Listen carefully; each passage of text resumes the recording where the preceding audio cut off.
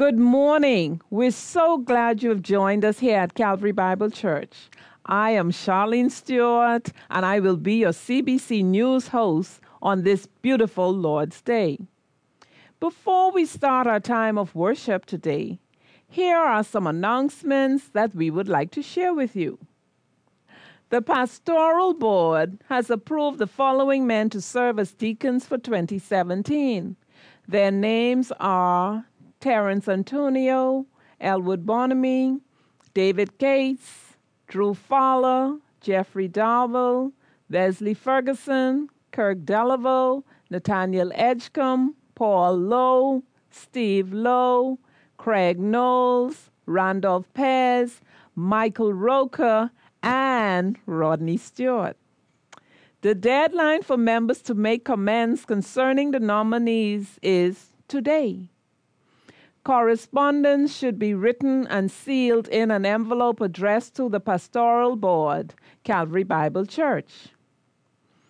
The Christian Counseling Center's Recognition Sunday has been rescheduled for the 11 a.m. service on Sunday, November 27th.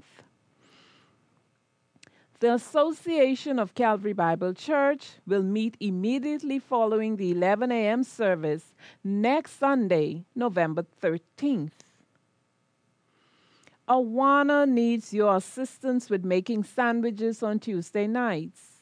If you can help, please let Pastor Nicholas or Tamson know. Our goal is to have a rotation so that it won't be a strain on the same individuals. If you can't help by making sandwiches but can donate money, you can give all donation to Pastor Nicholas or label and put it in the offering bag.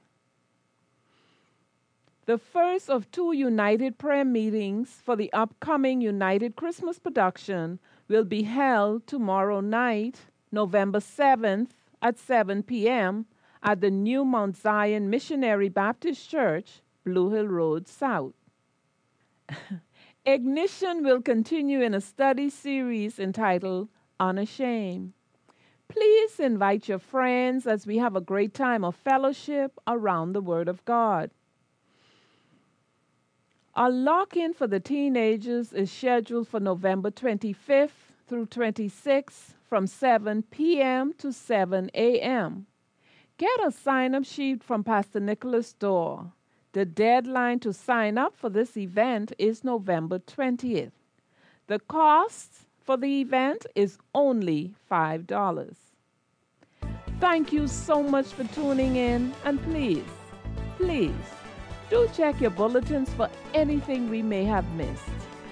We here at CBC News would like to thank you for watching and wish you a wonderful service, and may you be filled with joy as we take this time to worship our Lord and Savior together. Have a blessed day.